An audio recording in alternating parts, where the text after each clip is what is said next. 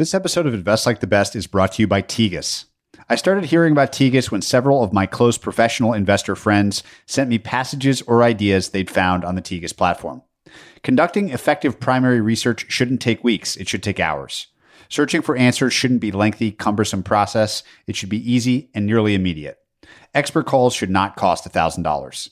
Tegas solves these problems and makes primary research faster and better for professional investors. Tegas has built the most extensive primary information platform available for all investors. With Tegas, you can learn everything you'd want to know about a company in an on-demand digital platform. Investors share their expert calls, allowing others to instantly access more than 10,000 calls on Square, Snowflake, or almost any company of interest. All you have to do is log in. Still want to do your own calls? Tegas has a solution. Experts that are just as good or better than what you'd find on other networks for just $300 per call, not the $1,000 or more that others charge. If you're curious about Tegas, call the top performing investment manager you can think of. They're probably already a Tegas customer, and they'll point you in the right direction. Because customers, myself included, love Tegas. Visit tegas.co/Patrick to learn more. To hear more about how investors use Tegas, stay tuned at the end of the episode where I talk to Elliot Turner of RGA Investment Advisors, a longtime Tegas customer. This episode of Invest Like the Best is brought to you by Paxos. I have personally interviewed Paxos' CEO, Chad Cascarilla, on this podcast before, and I'm excited about how they're changing the crypto landscape. Whether you're a small fintech or a large financial institution, with Paxos Crypto Brokerage, you can offer your customers crypto buying, selling, transferring, and more, all with Paxos' easy-to-integrate APIs. Paxos takes care of everything in the back end, from licensing and compliance to custody and exchange. You can start offering crypto to your customers within months. I've gotten to know Paxos over the years and have been personally impressed with their track record. With clients that include PayPal, Venmo, Revolut, and Bank of America, they are the most trusted infrastructure provider for crypto and blockchain. I'm excited that more fintechs and banks are starting to offer crypto features, and Paxos Crypto Brokerage is the best way to get to market quickly and safely. To learn more, visit paxos.com/Patrick. That's PAXOS.com/Patrick. Hello and welcome, everyone. I'm Patrick O'Shaughnessy, and this is Invest Like the Best. This show is an open-ended exploration of markets, ideas, stories, and strategies that will help you better invest both your time and your money. Invest Like the Best is part of the Colossus family of podcasts, and you can access all our podcasts, including edited transcripts, show notes, and other resources to keep learning at joincolossus.com. Patrick O'Shaughnessy is the CEO of O'Shaughnessy Asset Management. All opinions expressed by Patrick and podcast guests are solely their own opinions and do not reflect the opinion of O'Shaughnessy Asset Management. This podcast is for informational purposes only and should not be relied upon as a basis for investment decisions. Clients of O'Shaughnessy Asset Management may maintain positions in the securities discussed in this podcast. My guest today is Howard Marks, co-founder of Oaktree Capital, a leading investment manager and one of the world's largest distressed debt investors. In our conversation, we discussed takeaways from the market sell-off and rapid recovery in 2020, the importance of assessing both quantitative and qualitative factors in markets, and the benefits Howard has realized from a career of writing. I hope you enjoyed this great conversation with Howard Marks. So Howard, I toyed with where we might begin what will surely be a wide-ranging conversation. I'm going to start really broad, which is to ask you, if you think forward 50 or 100 years, what big ideas of yours that you've returned to over your career are you most confident will stand the test of time?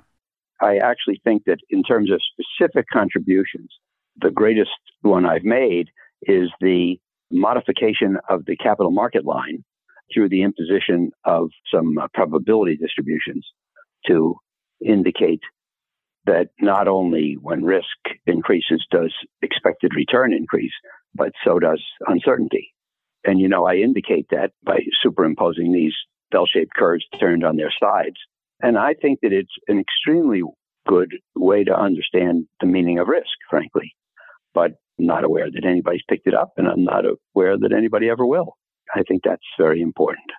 Can you describe how you view the difference between risk and uncertainty, those two key categories for investors?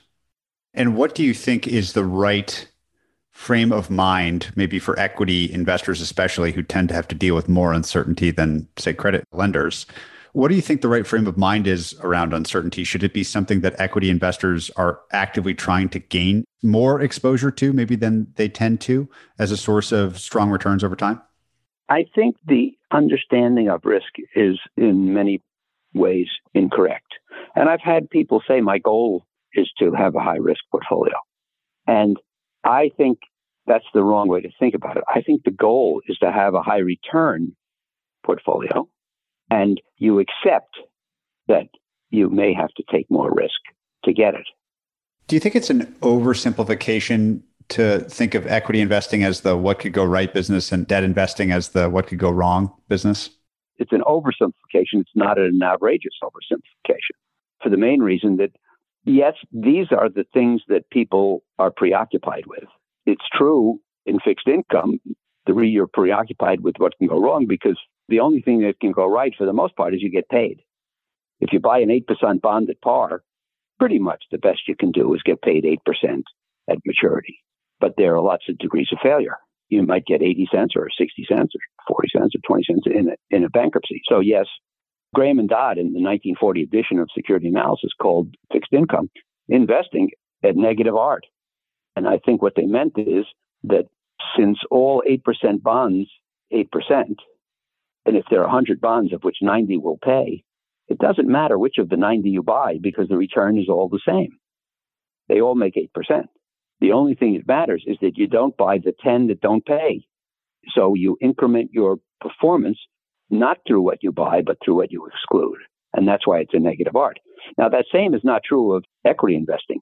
When you say what can go right, that is, I think people are preoccupied by what can go right when they buy stocks, but clearly there's a lot that can go wrong.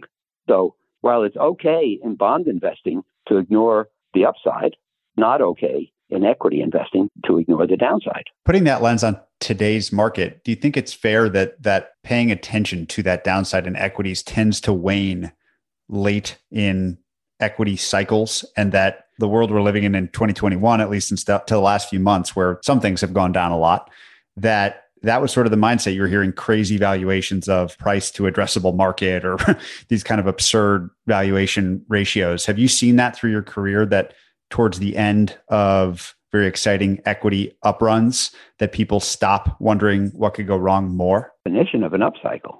When you get improvement in the economy and good performance of the companies and good performance of the stocks, you get increasing optimism, increasing enthusiasm, decreasing skepticism, increasing confidence. And so people tend to think more of the companies and assets that have the greatest upside story, shall we say. They tend to engage in what we were told in high school literature classes is the willing suspension of disbelief.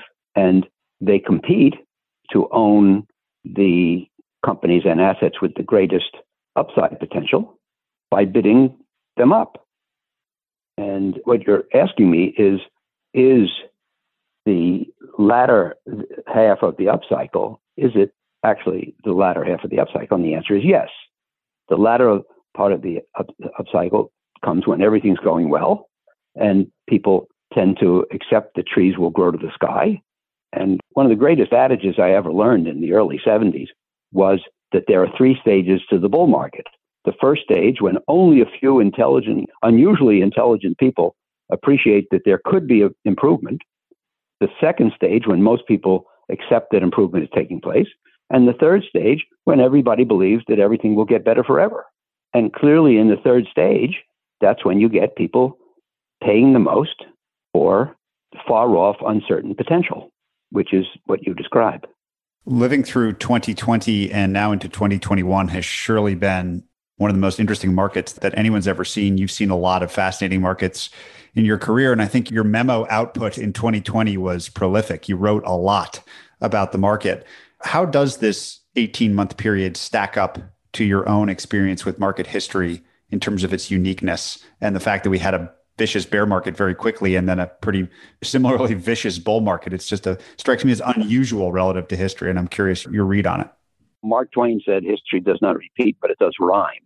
And if you look at the cycle of 2020, it doesn't rhyme with very much. The main reason is because in every other crisis that I lived through, the upcycle, downcycle, let's say, the cause was endemic. The cause came from within. And most cycles, I think, occur because people become over-optimistic and everything departs from the secular trend line in the direction of excess. And as I mentioned, people become excited and enthusiastic, and eventually their excitement and enthusiasm take things to an excess. And in the long run, that excess is not sustainable. And so you get a correction back toward the trend line. You get a downward correction. But of course, it goes through the trend line to an excess on the downside, which ultimately turns out to be unsustainable. So you get a correction back up toward the trend line. So I think cycles are best understood not as ups and downs, which sounds kind of random, but as excesses and corrections. The point is that what happened in 2020 was obviously not the result of excess optimism. It happened because for an exogenous reason. That is, we were hit by a meteor from outer space in the form of a pandemic. That's what caused the downturn, along with the fact that in order to fight the pandemic, the authorities closed business to keep people from infecting each other. So you had, I would say, a man-made recession prompted by an exogenous event. And then you had an upturn, which was engineered by the Fed and the Treasury, not because the upturn did not occur because things got so bad that they were unsustainable and there was a natural regression back toward the trend line of the economy. The recovery occurred because the Fed and Treasury did things that caused it. There's no similarity to past cycles in terms of cause, speed, amplitude, and impact. You had to learn a whole new game plan. Do you think that that entire new game plan affects all investors going forward? Because you've written a lot in the past about the role of liquidity in markets. Famously, in the Great Depression, monetary supply contracted. The toolkit seems to be fight every battle by flooding liquidity into the system. And so how do we adjust our model of the world going forward? I think that there's every possibility that people will look at the last two experiences, which are 2020 and 2008, the global financial crisis, and say the Fed obviously has the firepower to prevent every downturn in the economy, and they should do so. Some people think that way. I'm not confident on this subject because I'm not a professional economist or Fed watcher. And, you should beware of analogies. But in the forestry business, if there's a small fire, they let it occur. And sometimes they even cause some small fires to burn up the fuel that lies on the forest floor. And if you don't permit any small forest fires, when you finally have one that you can't put out right away, you're going to have a doozy because of all the accumulated fuel on the forest floor.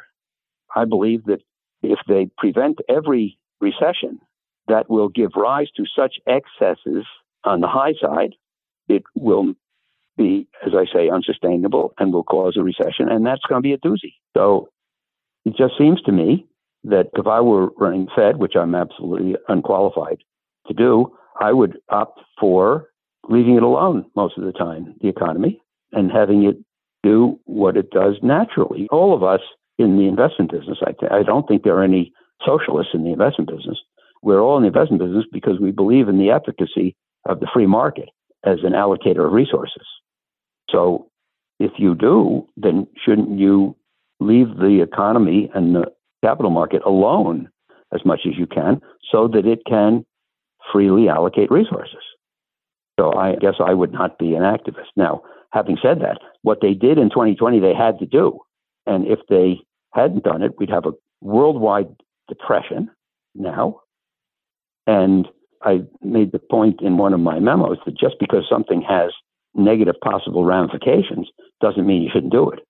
But in this case, they had to do it. But it did have, in my opinion, negative possible ramifications. So they should try to avoid doing it again anytime soon. And I'm a visual person, so I come up with visual images. And my visual image for the economy is it's kind of like a ball at the top of a water spout. And as long as the water spout is strong, the ball stays up in the air, stays out of the water. So the Fed levitates the economy through the water spout, which consists of liquidity. But it only stays up as long as the Fed is injecting liquidity. And is it appropriate for the Fed to inject incremental liquidity on a permanent basis? One of the things that you've written a lot about is the role of psychology. You already mentioned it in the sort of third stage, if you will, of the bull market. When at market extremes, do you think that psychology is even more interesting for investors to consider than the quantitative data about companies or markets or PE ratios or what have you? I think so, because the quantitative data is what's right and proper in the long run. In other words, you're helping the market to act as a weighing machine, as Ben Graham said in Intelligent Investor. But in the short term, it's a voting machine. To get a handle on how people are voting and how they're likely to vote in the future and whether that'll change, I think you have to study psychology, which is, let's say, what determines who wins the voting, who wins the popularity contest. So I think that studying psychology, it gives you a great advantage. And I think it's incumbent on the investor to understand it. If you want to understand your market, you have to understand the motivation of the people in it, because that's all a market is. I would say that my market calls have, if you read the memos in which I talked about how I felt about the market at various junctures, there's not a lot of numbers in there. I don't say that the PE ratio is too high or too low and that the earnings estimates are too high or too low.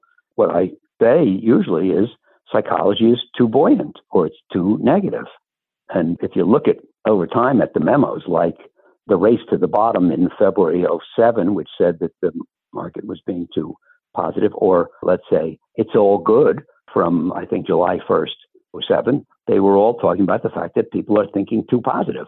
And then I wrote a memo called The Limits to Negativism in October 2008, which was the low point of the cycle.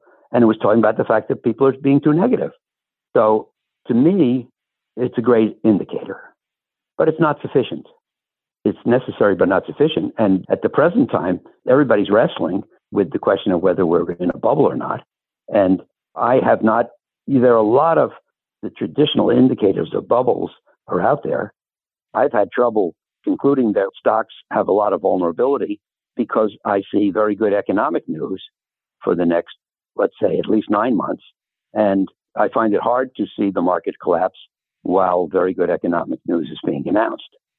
So I'm not relying just on psychology, but I think it's important to understand when the market is experiencing psychological excesses. One of my favorite things that you've written about more recently is a series of conversations that you've had with your son, Andrew, on sort of the nature of value. This is obviously the thing that all, certainly equity investors, are looking for. And you've written and thought so much about this. I would just love to hear what led to this series of conversations. What have you learned from them talking to your son? Well, what led to them was being cooped up with him out in California. And we came out here on March 6th to do our client conference. And we canceled it, but decided to conduct it and videotape it and live stream it. That was on the 11th, which we did. And then at lunchtime on the 11th is really when we locked down for the next 14 months or so. And Andrew and his family came out on the 13th, 2 days later, and moved in with us. And we stayed that way for a few months. It was our conversations during that period, and then over the balance of the year, which led to those discussions.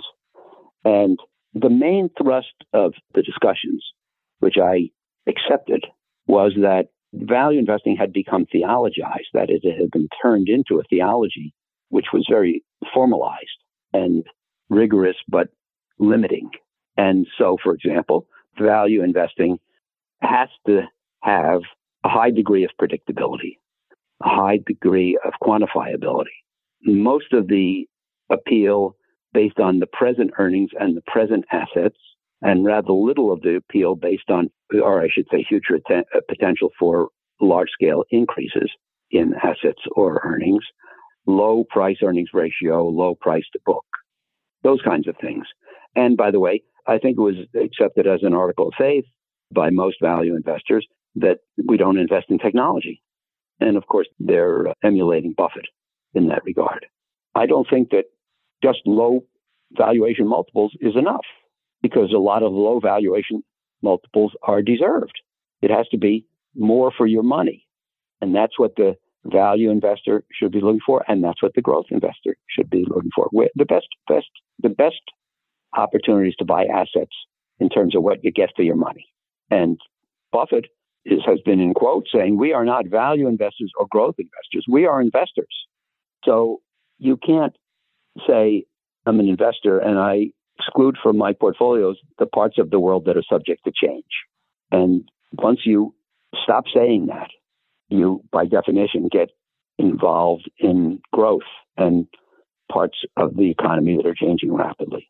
That's one of the key conclusions of that discussion. The other key conclusion was that it probably takes a lot of expertise to judge the faster growing companies, and certainly the companies that are involved in technology and life sciences and all those kinds of things.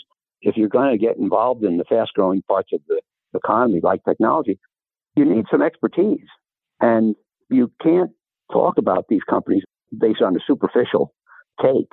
You have to get deeply involved and develop an expert view. And so I would say that value investing consists of the bottom half of the barrel in terms of fundamental attraction and value multiples, except that obviously the value investor thinks that they're getting more attraction than they are paying multiples. So they get a superior bargain, but they're playing in the bottom half of the barrel. You look at Buffett, he's been a Coca-Cola holder, I think, for 50 years. And I started in this business 52 years ago. And certainly Coca-Cola was a card-carrying member of the Nifty 50. And it has always become a superior growth company. So, Buffett was willing to buy and hold that for 50 years and make a ton of money. And Geico was a growth situation. And I think he probably made more money in Geico than any other one investment. And so why bar companies just because they have a lot of potential? So the value investor chooses between the Chevrolet and the Volkswagen, and chooses the Volkswagen because it's a lot cheaper, but has most of the features. But why not choose between Mercedes-Benz and a BMW? Why can't you choose better value among the top half? And why can't you say that Mercedes sells for much more than the BMW, but it's worth it? Why is cheapness the requirement? And if you look at, I found it informative to look at how S&P divides the 500 into value and growth. What's their process? And for growth, it has above average growth in, let's think, I think it's above average growth in sales, above average growth in earnings, and that the stock is showing momentum. On the other hand, what's the criteria for value? You know what it is? Low PE, low price to sales, low price to book. Not a word about fundamental merit. It assumes that those multiples cover the merit. But I mean, a stock could have low valuation multiples because the outlook is terrible. And the methodology for populating the value index says nothing about that. In other words, just cheapness. And you have to understand the difference between cheapness and value. And there's another great quote, which says that, unfortunately, low price to earnings and low price to book and low price to sales will not assure you of a successful investment. And high price to book and high price to earnings and high price to sales should not be barred from your portfolio. He says that. And especially today, I think that technology is, it's ubiquitous and it's of great importance. And lots of low-tech companies have been scuttled by technology. So just because you're not in the tech field doesn't mean you're safe, because competitors can use technology against you. And I guess the greatest example is Amazon, which, used technology to invade the non-tech field of bookstores. So I think that, especially in the world of 2021, you can't say we ignore technology, because technology is constantly changing life for all of us. If you go back 40 or 50 years, we thought it felt like the world was an unchanging place. I describe it as a fixed backdrop of a stage on a play. And the play took place in front of the backdrop. That is to say, we had the economic cycles and we had the corporate developments and all that kind of thing against an unchanging backdrop. Today, the world changes every minute. So you can't say, I'm an investor and I exclude from my portfolios the parts of the world that are subject to change. And once you stop saying that, you, by definition, get involved in growth and parts of the economy that are changing rapidly. That's one of the key conclusions of that discussion. The other key conclusion was that it probably takes a lot of expertise to judge the faster growing companies, and certainly the companies that are involved in technology and life sciences and all those kinds of things. And so you can't opine if you don't have some expertise, and you shouldn't opine. And when basic dull businesses like newspapers and so forth were thriving and unaffected by technological competition, you could look at the market and not know much, because these were simple fields to understand. And now, if you're going to get involved in the fast-growing parts of the economy, like technology, you need some expertise. And you can't talk about these companies based on a superficial take. You have to get deeply involved and develop an expert view. And one of Andrew's big arguments was, you can't say when the S&P was, let's say the S&P was back to 3,300, and everybody said it doesn't make any sense that it's back to 3,300, it's risen 50% from the low, and how could that be with the economy so soft? And by the way, the companies have PE ratios of 40 and 50, and the high tech has done so well, it's obviously out of order to have this rally. He says, how can you say that the S&P is overvalued if you can't make the case against the FANGs, for example? And in order to make the case against the FANGs, you have to have expertise. You can't just look at a company and say, well, it's got a PE of 50, so obviously it's overvalued, because some companies can merit a PE of 50. So the other big part of the discussion was the undesirability of knee-jerk reactions, and knee-jerk reactions to merely the absolute quantum of a PE ratio. I love the mental image of you and your son talking about this over the many months of COVID. I'm curious, after all the discussions, which I'm sure are ongoing and a lot of fun, are there any areas where you and your son still have what I'll call spirited disagreement that are less resolved than some of the really interesting lessons that you've laid out for us so far? The area where our views have yet to fully converge, shall I say, is cryptocurrencies. As I said in the memo is called Something of Value, and I brought it out in January. And really what I was saying, and probably was too subtle about, is the opportunity, while we were discussing value investing, what I really meant to say is the opportunity to spend months and months living with my adult son and his family was really something of value. And that family and friends are really the great value in life.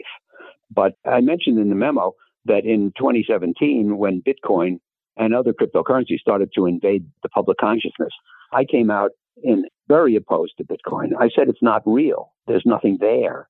It's a made-up concept with no ability to produce cash flow, which is the source of intrinsic value, and nothing behind it. And then over time, and with Andrew's discussion, first of all, I came to the realization that it produces no cash flow and there's nothing behind it. That's true of so many things. It's true of art. And Andrew has said to me, well, look, Jackson Pollock painting has no intrinsic value and there's nothing behind it. But wouldn't you like to own one? They're like $80 million a piece.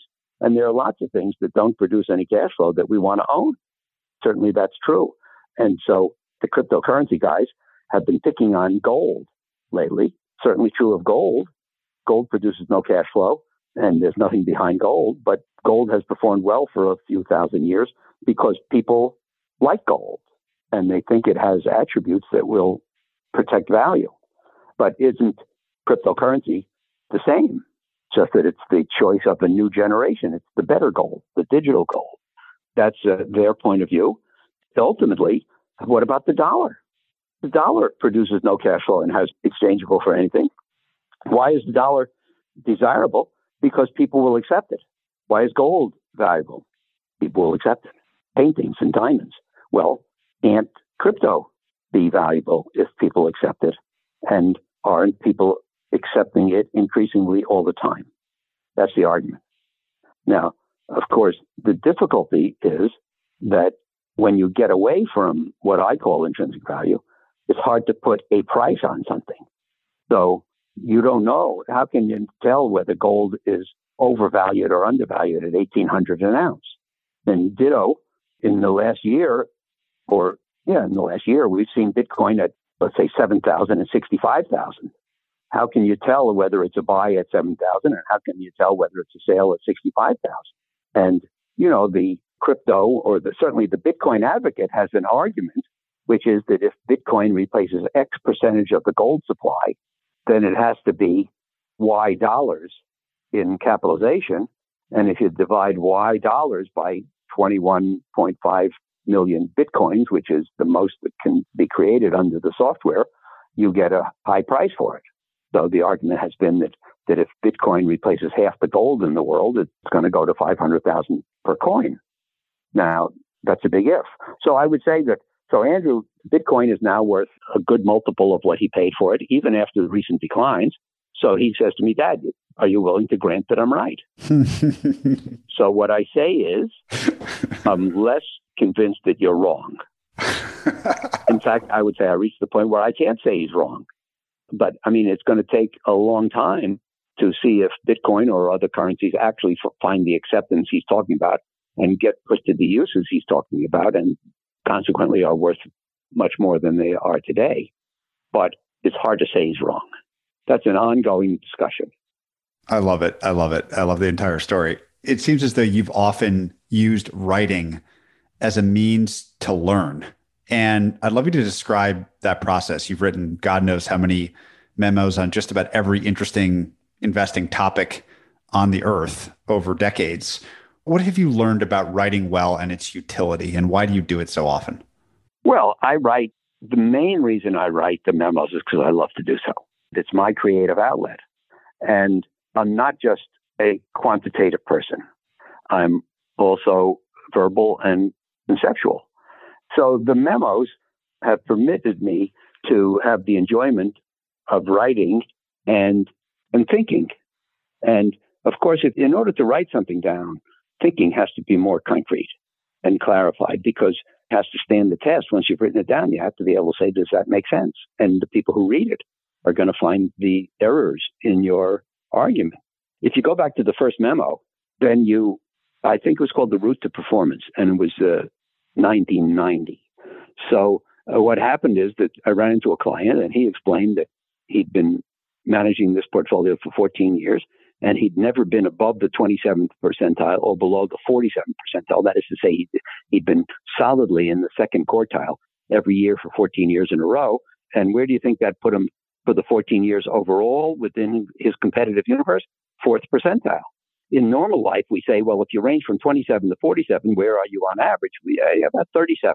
And the answer in his case was 4. The reason being that in investing, most people eventually shoot themselves in the foot.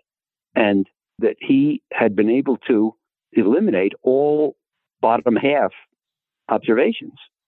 And by being in the top half for 14 years, he was in the top decile for the whole period. And I thought that was a great realization. And then I came back to New York, where one value investing firm, which was heavily in the bank stocks, had a terrible, terrible year. And the head of it came out and said, well, of course, if you want to be in the top 5%, you have to be willing to be in the bottom 5%, which I thought was diametric opposite of what the first guy had said. My reaction was, my clients don't care if they're in the top 5% in a given year, and they're certainly unwilling to be in the bottom 5%. The only thing that matters is where you are for the long run. You don't get there by swinging for the fences. So it was the juxtaposition of the two events which caused me to write that first memo. I don't think I wrote it planning to write a second one. I don't remember having a business purpose, like saying I'm going to sell subscriptions or this will make me more popular. I think I just wrote it because I thought I had something that was interesting to say to people. And that's probably why I wrote the second one a year later, which was about the pendulum between fear and greed and optimism and pessimism. And maybe why I wrote the third one a couple of years later I think it was on the value of predictions. And the interesting thing is that I never, in the first 10 years, I never had a response. Not only did nobody ever say it was great, nobody ever said I got it. This was in the old prehistoric days. It's as if I typed them out and printed them out on the Xerox machine and folded them and put them in envelopes and addressed them and put stamps on and threw them in the gutter because I never had a response. But I kept doing it anyway. So the question is why? And I can't remember, frankly, Patrick, but I imagine I did it because I liked it. Would you do something that nobody else gave you any encouragement for? But then on the first day of 2000, I'd been working on a memo called Bubble.com, and I brought it out on, I think it was January 3rd, 2000. And that proved to be correct and did so promptly, which are the two requirements. If you were correct, but it takes you 5 years, then nobody thinks of you as having been correct. But it was correct quickly. That's what put me on the map. And I said, I think in the introduction to one of my books, I said that to 10 years, I became an overnight success. I really love it. People now respond in droves, and most people say it was very helpful. And in particular, that I make complex things simple. And that makes me feel great. Now it's easy to keep going. It opens up your brain, and your brain is working at a high level, thinking these things through. You have to think things through very thoroughly so that you can communicate them clearly. And I'll give you an example. In 2006, I was writing my first memo explicitly on risk. And I think and the title is Risk, 2006. So I'm sitting there and I write down that I don't think that volatility is risk. And I think that the academics at University of Chicago, where, as you know, I attended in the late 60s for my MBA, I think the academics picked volatility as the definition of risk for the simple reason that it's quantifiable. And it's easy to tell what a stock's volatility has been. So when you do a formula which has a term where you have to put in volatility, you have to put in risk, you put in volatility because it's a good way to quantify risk. The only thing is it's not risk. It's not what professional investors care about. And I've never heard anybody at Oaktree or elsewhere say, I might buy it, but I probably won't because it could be volatile. Nobody cares about volatility. What do they care about? Having unsatisfactory outcomes, losing money.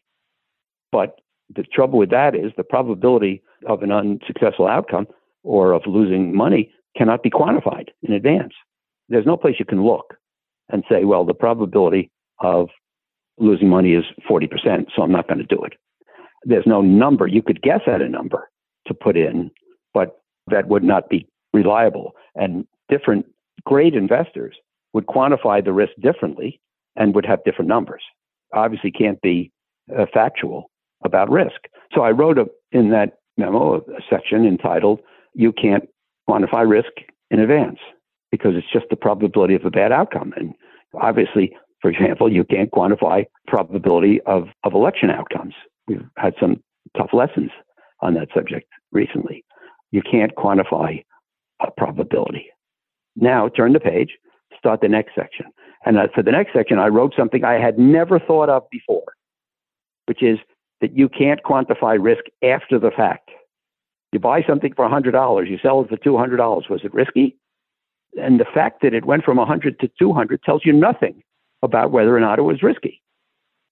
So you can't know whether an investment, even a past investment, was risky, because risk is the probability of a bad outcome. So the question is, on the day you made the investment, was it risky or not? Was there a substantial probability of a bad outcome?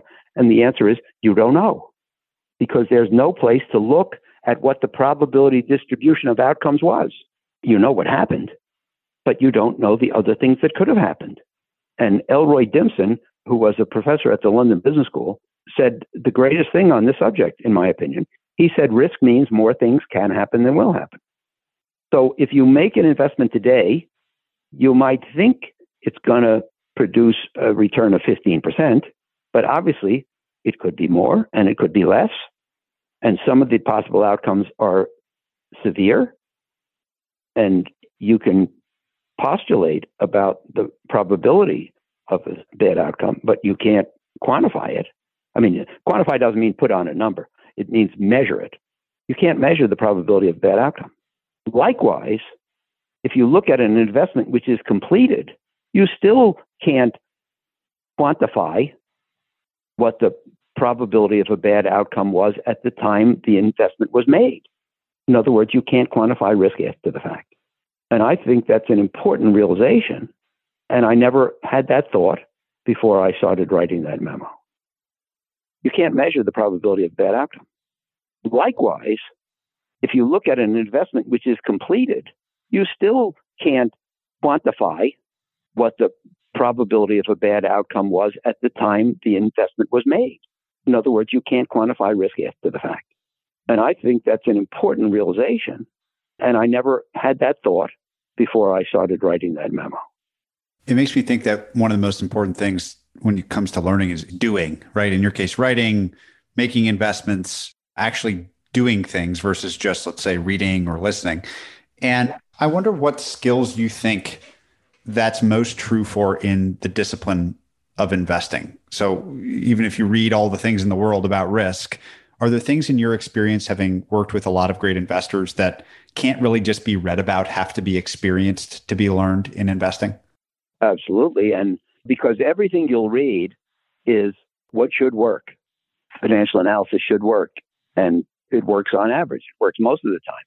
But nothing in investing works all the time because the environment is multivariate and changing.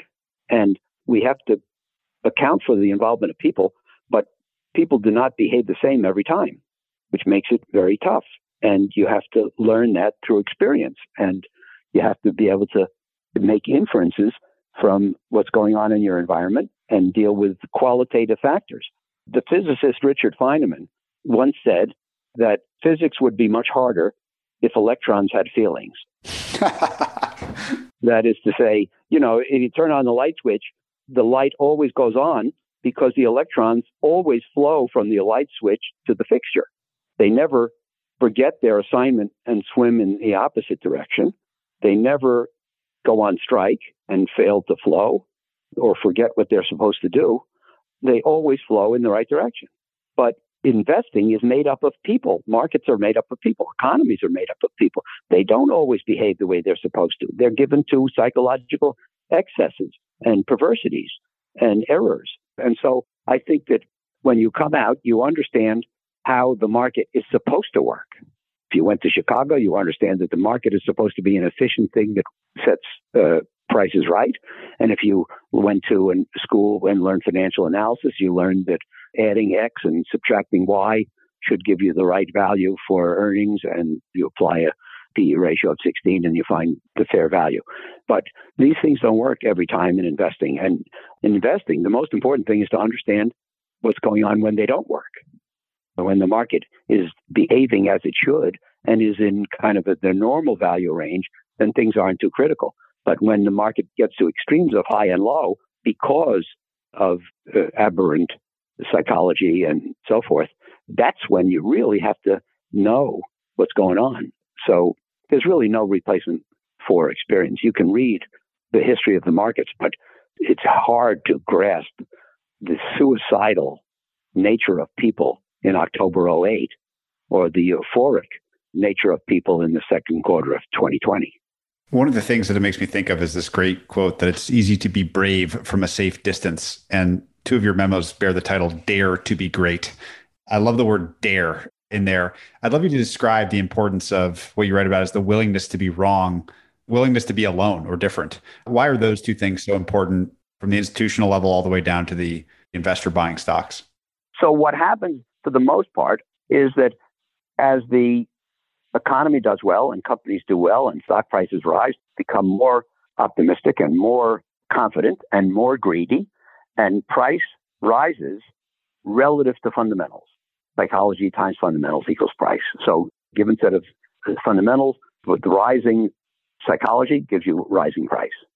People get more excited at the highs. They tend to buy more. That produces further price rise. And that process continues until it can't anymore.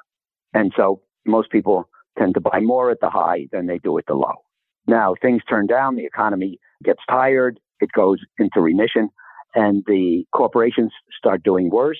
The earnings reports decline. and stocks decline and people get depressed, and now they're thinking about how much money they lost, and they fear further losses, and they get pessimistic, and prices fall. And most people say, I can't take it anymore. I'm afraid of further declines. I just want to get out. And so they sell on the lows. Of course, that's what makes lows. High psychology makes highs. Depressed psychology makes lows. You should buy at lows, but of course, the lows are the result of selling on the part of others. You should sell at the highs. The highs are the result of buying by others. So obviously, it's important to behave at certain junctures in a contrarian way, not all the time. It's not a winning strategy to always do the opposite of what bulk of investors are doing, but at the extremes it is, and you can do it intelligently if you understand what they're doing and why, and what the error is, and why it's important to do the opposite. The point is that everybody says now's the time to buy, and usually that's a high, and everybody says now's the time to sell, and usually that's a low, and everybody says this has a great outlook at the same time, which is usually synonymous with a very high price, and everybody says this thing has a terrible outlook, and they all say it at the same time about that thing, which is produces a low price. So in general, it's important to deviate from the crowd, and that's what Dare to Be Great is about. And the first memo, which I think was also maybe in 2006, Dare to Be Great, was about do you dare to be great? And it mainly was talking about processes and especially committee structure. I feel I'm anti-committee because I think it produces average outcomes and waters down whatever great insight any one member might have. And then I returned to the subject, I think it was in 2014, if I'm not mistaken, with Dare to Be Great too. And there I said, I've been thinking about this, the title Dare to Be Great. And the answer is everybody dares to be great. The question is, do you dare to do the things that you have to do to be great? And one of the things you have to do to be great, as I've just discussed for the last few minutes, is you have to deviate from the crowd. So a prerequisite daring to be great is to dare to be different. Do you dare to be different? Do you dare to own things that everybody else thinks are terrible? Do you dare to not own the things that consensus agrees are fantastic and consequently are highly priced? Dave Swenson, who passed away recently, who ran the endowment at Yale with great effect for maybe 35 years, said in his book, Pioneering Portfolio Management, that investment management requires the adoption of uncomfortably idiosyncratic positions. You can't have a great, highly superior outcome from others if you don't do things that are different from others. By definition, if you make the same investments as everybody else, you'll have the same performance. That's not a way to distinguish yourself. So if you want to have outstandingly great performance, you have to do something different, idiosyncratic. By definition, it's going to be uncomfortable because everybody else thinks that X is a buy, you think it's a sale. And by the way, if they are holding it and you are selling it, chances are it'll go up for another year. So you'll look dumb for a year. And the chance of looking dumb or being terminally wrong in the end is what makes these things uncomfortable. So the question is, do you dare to be different? There are significant consequences to being different. When I was a kid and I came into this business, the saying was, you can never be fired for buying IBM because everybody buys IBM. So even if you buy it and it turns out to be a terrible investment, which it did, you can't be fired because everybody else did it. And by the way, your boss probably did it. He would have to fire himself. The point is, and remember what Keynes said, it is better for reputation to fail conventionally than to succeed unconventionally. In other words, most people can't stand to be different. So being different is very important. Do you dare to be different? And then the second question is, if you're different from the crowd, many times it's going to fail to work. Do you dare to be wrong? Because if you are afraid of being wrong, then you have to seek out what I call the warmth of the herd. Because if you're in the middle of the herd, it's a very warm, comfortable spot. You're buddies. You're among the consensus. Nobody can say you were more of an idiot than anybody else. But if you're in the herd, you're going to have average performance, and that's not a good thing. So the question is, do you dare to be different from the herd, which exposes you to the possibility of being wrong? Are you willing to be wrong? And then third, are you willing to look wrong? Because even people who make idiosyncratic decisions which are correct, they usually don't work right away. And so you'd look wrong for a while. The first of the great adages that I ever learned was that it's indistinguishable. If you're too far ahead of your time, it's indistinguishable from being wrong. So even the person who dares to be different and dares to be wrong, even if it's going to work out, they're going to look wrong for a while. Do you dare to look wrong for a while? And difficulty implied in all these three things, the difficulty, how uncomfortable it is to be different, how unpleasant it is to be wrong, and how unpleasant it is to look wrong for a while before being proved right. All three of those difficulties are part of the challenge of investing.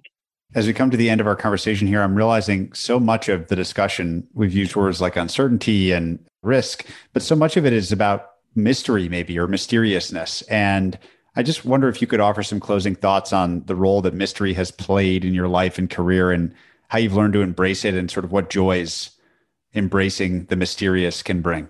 Your success does not come from achieving a certain number. Your success comes from outperforming others. It's like golf.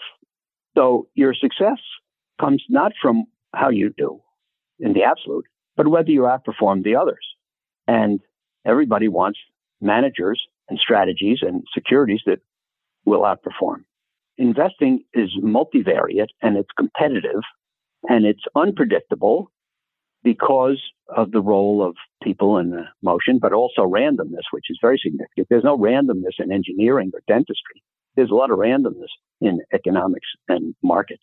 And these things make it a great challenge, but they also make it very interesting. And when I go to campus and I talk to students, I say, if you're looking for something where you can be right every time and where the answers are absolute and concrete, then you shouldn't go into investing. But if you are interested in an intellectual challenge where there are a lot of moving pieces, many of which are not predictable, but hopefully you can get on top of them by making good judgments and understanding probabilities, then you can go into investing and greatly enjoy it. On October the 8th of 2008, when the world was calling for the end of the financial system as we know it, and the meltdown of all financial institutions, it was interesting to consider whether that would happen. And I wrote a memo shortly after the Lehman bankruptcy on September 15th entitled, Now What? Will the world melt down or not? Now, there's no place to analyze that. There's no quantification you can accomplish. There's no equation you can solve to tell you whether the world's going to end or not. It's obviously an important question to get on top of, and you have to come up with an answer. And how do you come up with an answer? How do you answer questions where so many things are uncertain and even where outcomes are unpredictable? But you can't be frozen in inaction. You have to make an answer. And so I find it extremely rewarding to operate in this uncertain environment. But all you have to do is make better judgments than other people. You don't have to be right, but the person who makes the best judgments will have the best investment results. It's mysterious because of the insolubility of these problems and the unanswerability of the questions. But still, if you use a good approach, have good intelligence, have good expertise, in my case, have great partners and colleagues, it can be very exciting. Well, Howard, this has been a pleasure. I remember reading a lot of your writing early in my investing career, and it was definitely a key part of the canon that helped my early education. So it's a thrill to do this with you today. I asked the same closing question of all my guests. What is the kindest thing that anyone's ever done for you? I'm lucky because I've been the beneficiary of many acts of kindness.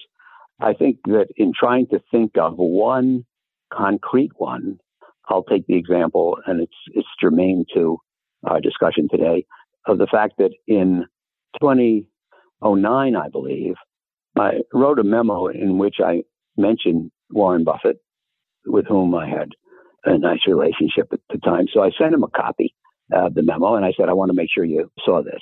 And he wrote me back. He says, of course I saw it. I read it with interest. And if you ever decide to write a book, I'll give you a blurb for the jacket. So I had always been planning to turn the memos into a book when I retired, whenever that would be.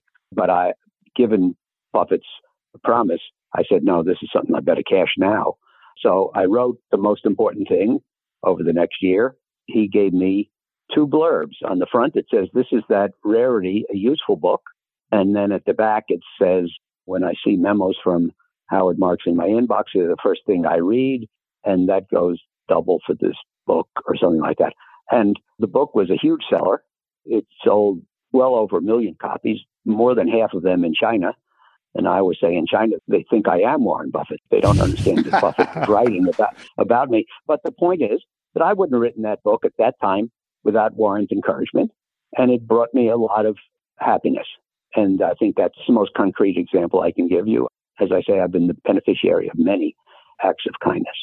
Howard, thank you so much for all the insight and writing and thinking over the years. Thank you so much for your time today. Well, thanks for your good questions and the opportunity to appear here. This episode was brought to you by Tegas. In this 5-part miniseries, I sit down with Elliot Turner, the managing partner at RGA Investment Advisors, to talk about how he discovered Tegas, how Tegas helps him with his investing process, and how Tegas has made him a better investor. In this week's episode, Elliot and I discuss how using Tegas has made him a better investor and his favorite Tegas transcript.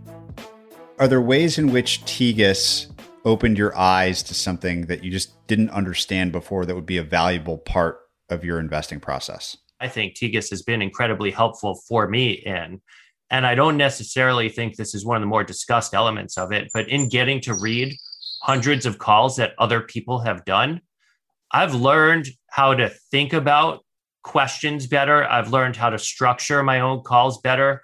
I've had a clearer vision into how to build a flow, starting with rapport and going through knowing which boxes I want to check along the way, but which tangents I'm willing to open myself up to.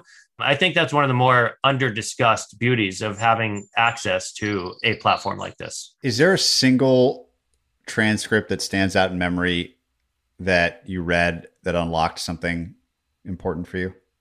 Oh, yeah. There was this one transcript. He was at Hitachi, involved in their vendor relations platform.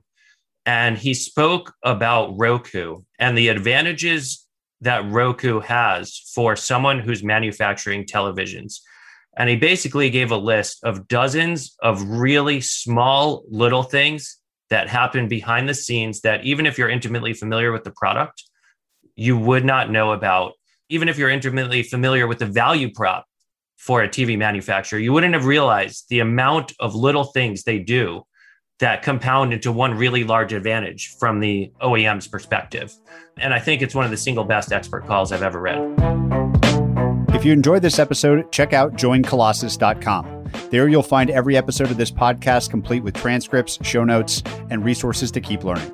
You can also sign up for our newsletter, Colossus Weekly, where we condense episodes to the big ideas, quotations, and more, as well as share the best content we find on the internet every week.